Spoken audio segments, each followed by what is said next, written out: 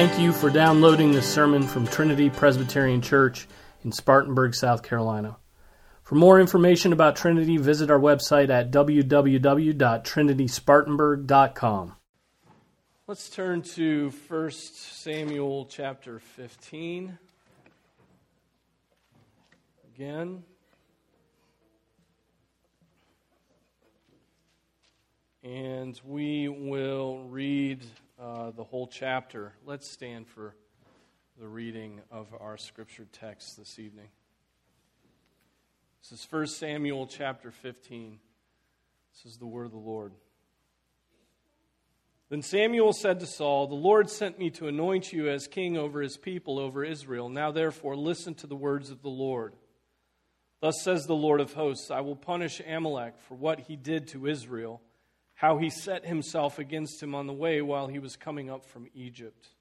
Now go and strike Amalek and utterly destroy all that he has, and do not spare him.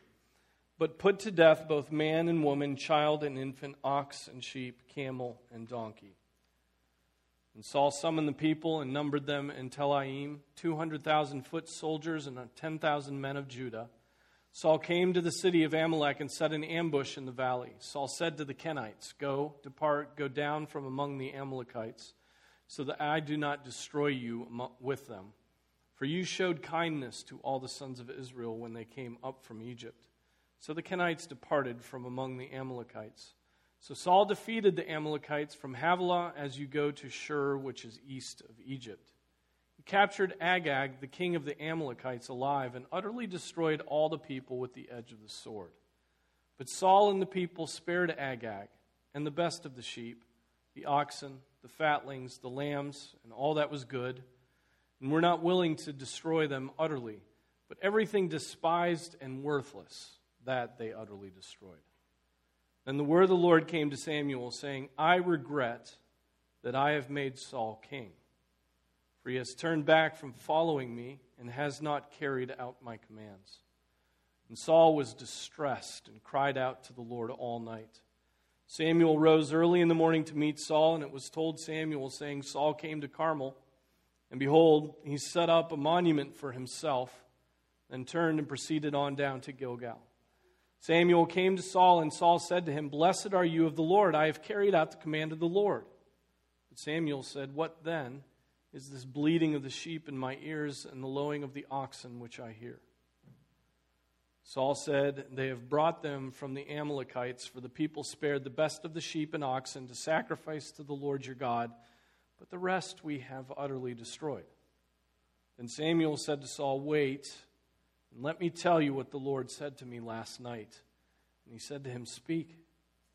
Samuel said, "Is it not true, though you were little in your own eyes, you were made the head of the tribes of Israel, and the Lord anointed you king over Israel? And the Lord sent you on a mission and said, 'Go and utterly destroy the sinners, the Amalekites, and fight against them until they are exterminated. Why then did you not obey the voice of the Lord, but rushed upon the spoil and did what was evil in the sight of the Lord?' And Saul said to Samuel, 'I did obey the voice of the Lord, and went on the mission on which the Lord sent me, and have brought back Agag, the king of Amalek, and have utterly destroyed the Amalekites.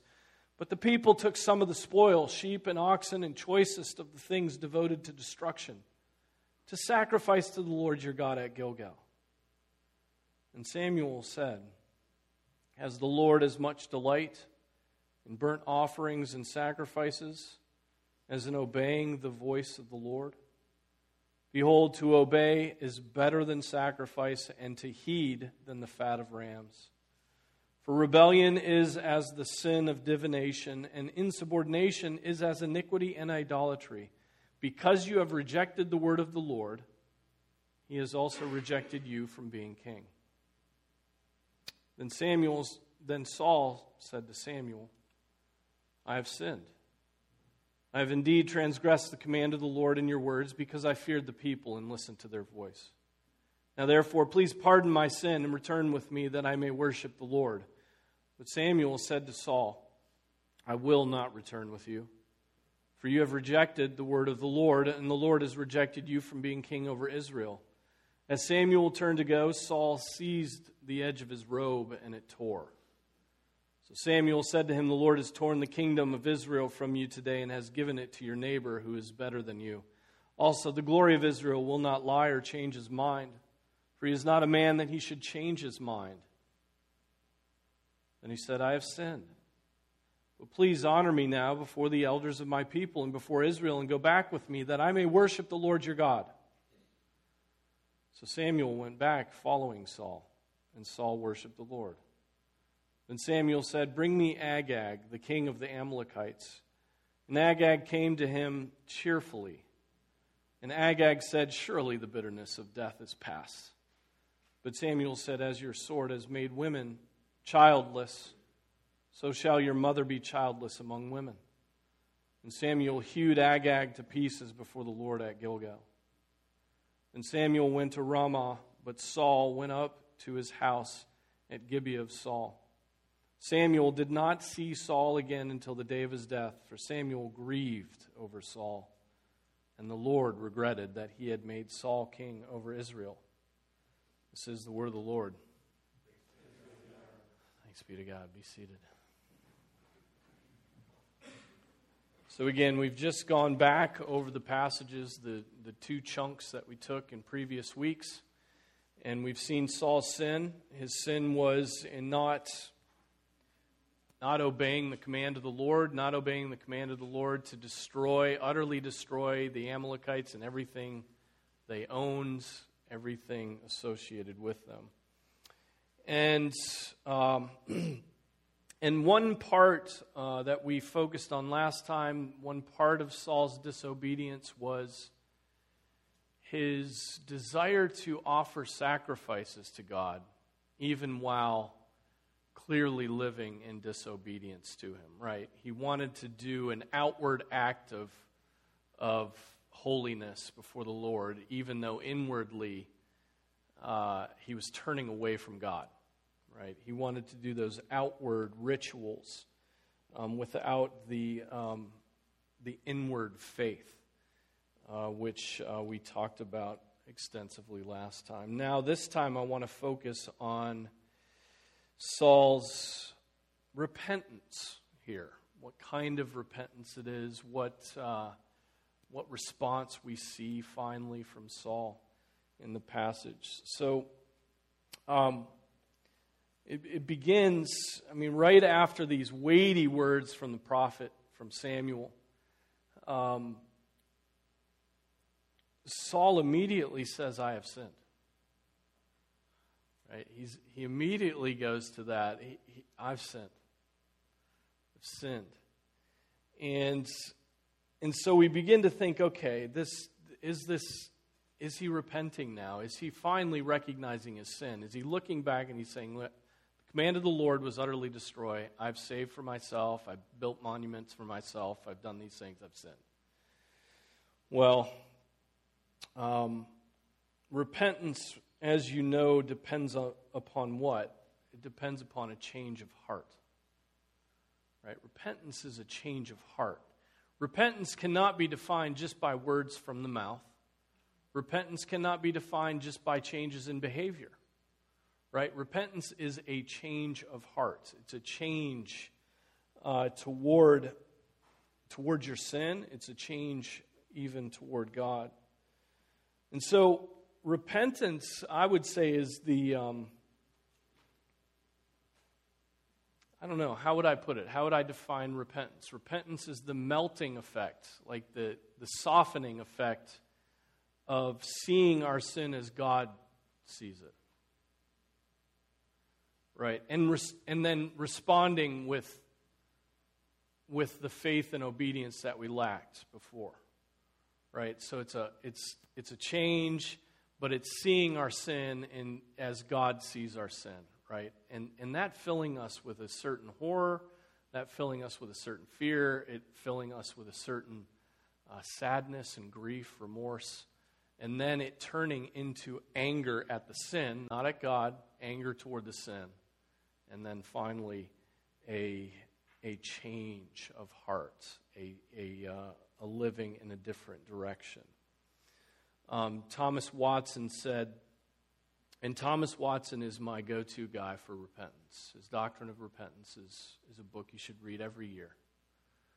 Michael reads it every 3 months. No, I mean, he's always in it, and I always go back to it too, and it's very helpful. But Thomas Watson says, either sin must drown or the soul burn.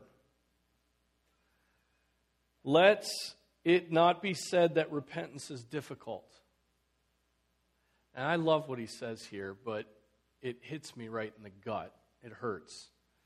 Let it not be said that repentance is difficult. Things that are excellent deserve work. Will not a man dig for gold in the ore, though it makes him sweat? It is better to go with difficulty to heaven than with ease to hell. So in one sense, he's saying repentance is hard. It's difficult, right? It'll make you sweat. It is work. It's like digging for gold. It's like mining, right? It's the hardest sort of labor, but don't say it's difficult, because the alternative of ease is the path to hell. And there's nothing harder than hell, right? There's nothing worse. There's nothing comparable to it in its difficulty. And so repentance compared to hell is a walk in the park on a sunny day, 75 degrees. Right? But it is hard, isn't it? It is hard work to repent. Now, why I think Saul's repentance is counterfeit. Why do I think Saul's repentance is counterfeit? There are 4 things that I've pulled from these verses in this passage. And the first thing is, again, he returns to doing what? Blaming others. Making excuses for his sin. That's a sure sign that you're not repentant, right? Is when you immediately say, well, my hand was forced because my kids are so astonishingly annoying. How could a man not be angry? Right? How could a man not be angry? That's a hypothetical, okay? No repentance needed there, right? He makes excuses. Verse 24. I have sinned. I have indeed transgressed the command of the Lord in your words. And we're like, okay, good start. Because I feared the people and listened to their voice. I feared the people and listened to their voice, right? Rather than own up to his own disobedience to God, as Samuel had shown him, he made an excuse. I sinned because I feared the people. I sinned because I feared the people, not God, who had given the command. The second point in his counterfeit repentance is the next thing he says in verse 25. And it's this, that he has no shame for his sin. He has no shame for his sin. He says, now therefore, please pardon my sin and return with me that I may worship the Lord. That is an astonishingly nonchalant sort of statement when it comes to the magnitude of what he's done, right? The kingdom, the prophet has just told him that the kingdom has been torn from you, right? You've rejected the word of the Lord. He's rejected you from being king. Pardon my sin so we can go worship. There's no shame. There's no, he's not stopped in his tracks in this. Rather, he wants to save face. He wants to do what? He wants to appear righteous, though he should have wanted to be right with God no matter what. Right? He should have humiliated himself. He should have torn his robes. He should have humbled himself before the people, right? Verse 25, he says, return with me. Verse 30, he says the same thing. Please honor me now before the elders of my people and before Israel. Honor me? He's asking the prophet who said, God, you've disobeyed the word of the Lord. The kingdom has been taken from you. And now he's asking the prophet to honor him before the people. Those people he feared and so had to disobey. Right? Honor me before the people and before Israel and go back with me. And so he wants Samuel to go back with him so that he can do what? So that he can borrow from Samuel's dignity. So that he can borrow from Samuel's righteousness. So that he can go back and have the, residual dignity from Samuel. Rather than thinking of how the people would perceive him, honor me before the people. He's worried about how people are perceiving him. Rather than thinking of how people perceive him, he should be worried about God's gaze. How does God perceive him? Right? Doesn't that halt your repentance at times? Isn't that like a difficulty you face? You're always trying to save face. You're always trying to look good in front of your spouse. Right? You're always trying to put forth an appearance of righteousness.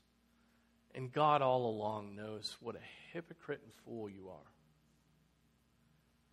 And those around you would be blessed to see you humble yourself. I mean, I'm preaching this to myself. Right? Those around you would be blessed to see you say, you know what, I have failed. I've sinned.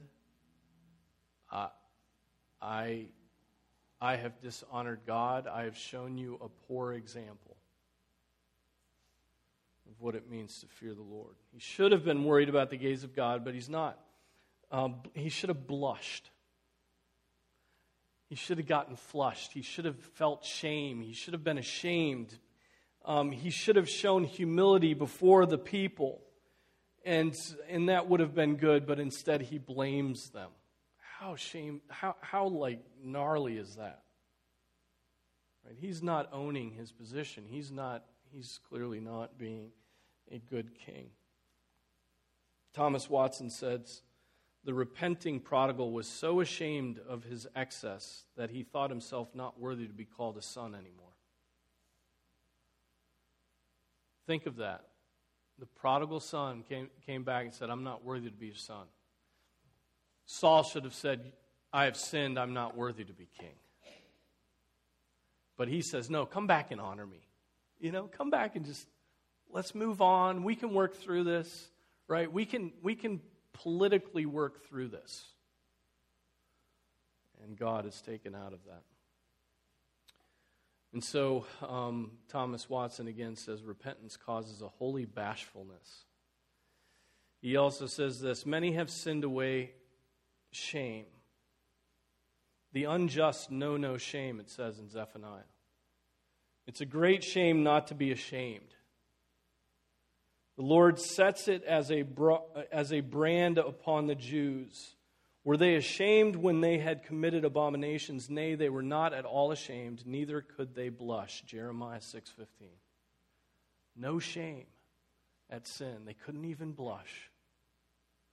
The devil has stolen shame from men, Watson says. You think of the place of shame in gospel witness today. Shame. No one is ashamed of anything. We live in a very decadent society. In decadent societies, the first thing they cast off is shame. Right? Decadence leads to indulgence. Riches leads to indulgence. And indulgence leads to the sins of the flesh. And the sins of the flesh are indulged in and become mainstream, and then there's just no shame for any sort of act, any sort of sin. Right? So we've thrown off shame, and we should reclaim shame because that's part of our gospel witness. That's part of the condemnation, that sweet condemnation that comes from the law of God, right? It leads us to shame. It leads unbelievers to shame and then to seek a covering. Third, so shame. There's no shame from Saul. Third, Saul treats very lightly the holiness of God. That's another thing that we see here. Saul treats lightly the holiness of God. Twice he says that I may worship the Lord. Right? Go with me that I may worship the Lord. That I may worship the Lord. Contrast this with Peter. This is what came to my mind. You remember when Jesus fills the boat with fish to the point where it's almost going under. And Simon Peter cries out. He says, but when Simon Peter saw that, he fell down at Jesus' feet saying, "Go away from me, Lord, for I am a sinful man." Right? Recognizing the power and holiness of Jesus, he says, "Go away. Go away from me. I'm a sinful man." Like we need distance between us because of my unholiness. Saul's like, Samuel's told him the kingdom's been torn from you, and he's like, "Yeah, let's go worship the Lord." He's just so casual about the way that he approaches God. So casual. Peter, not so. You can think of other examples of this too. You think of Isaiah, right? "Woe is me, I'm a man of unclean lips."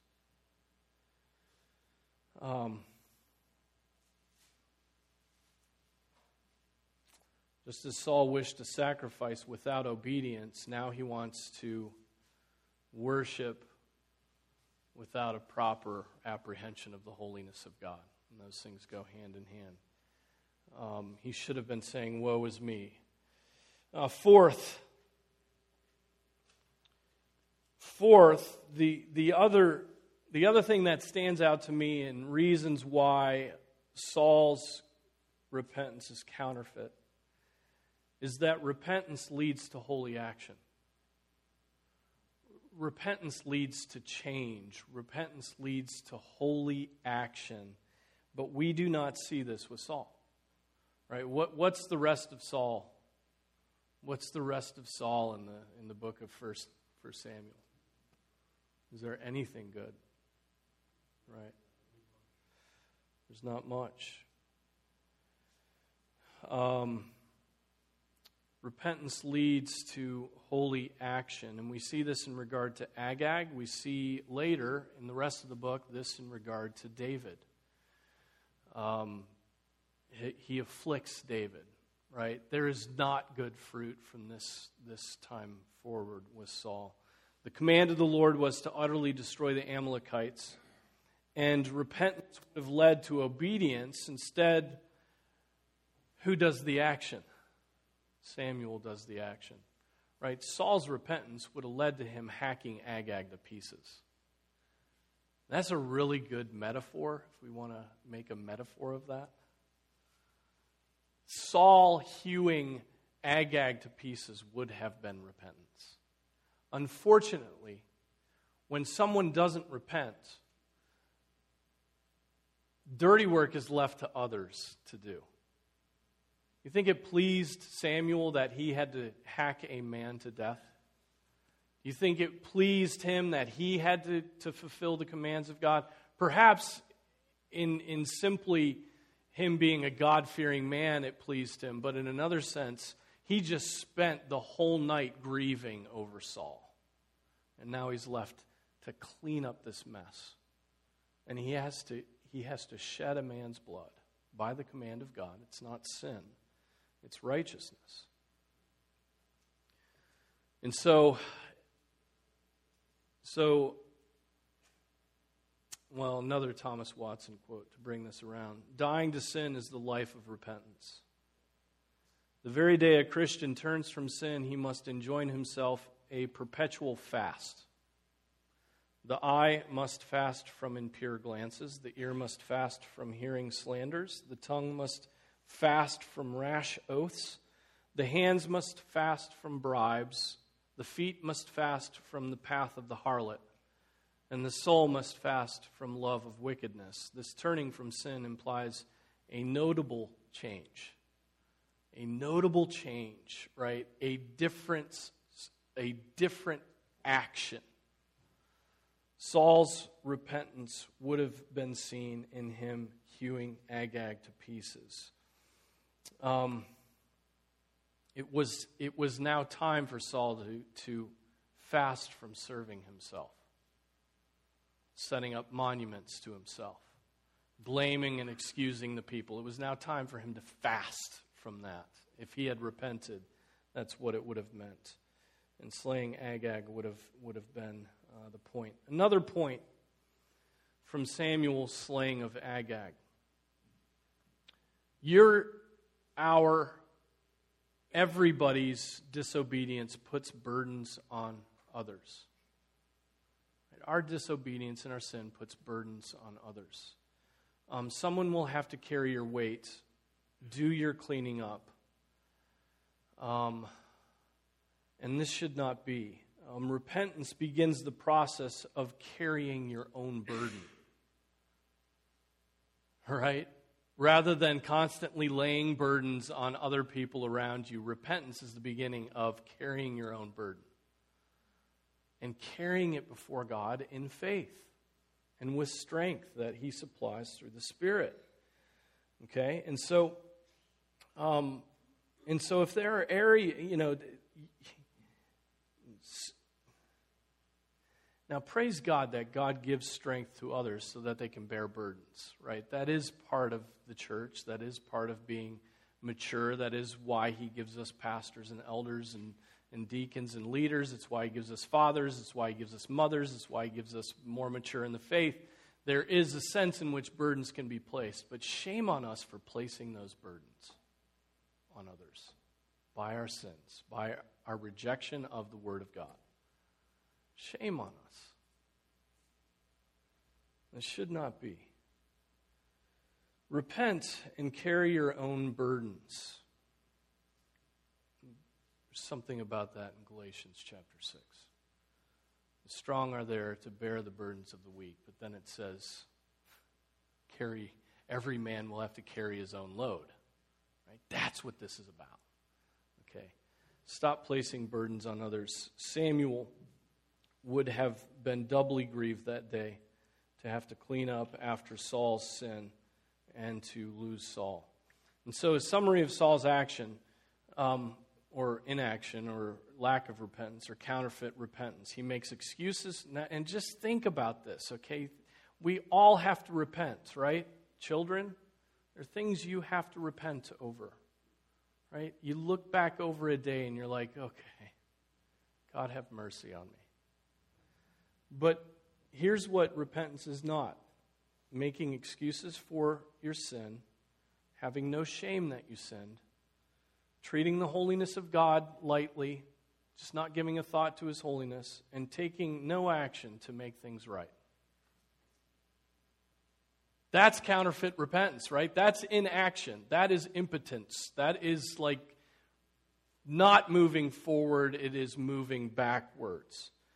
You blame, you're shameless, you're fearless, you're impotent. I mean, that's those four things here. So,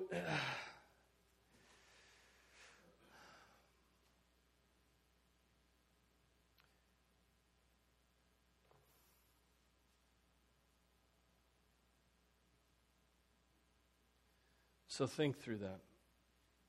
Another point, Samuel does not buy what Saul is saying. Verse 26, I will not return with you. Verse 28, another who is better will be king. Verse 29, God will not change. Verse 33 is talking about justice, right? He's rejecting what Saul is bringing to him now. He's like, no.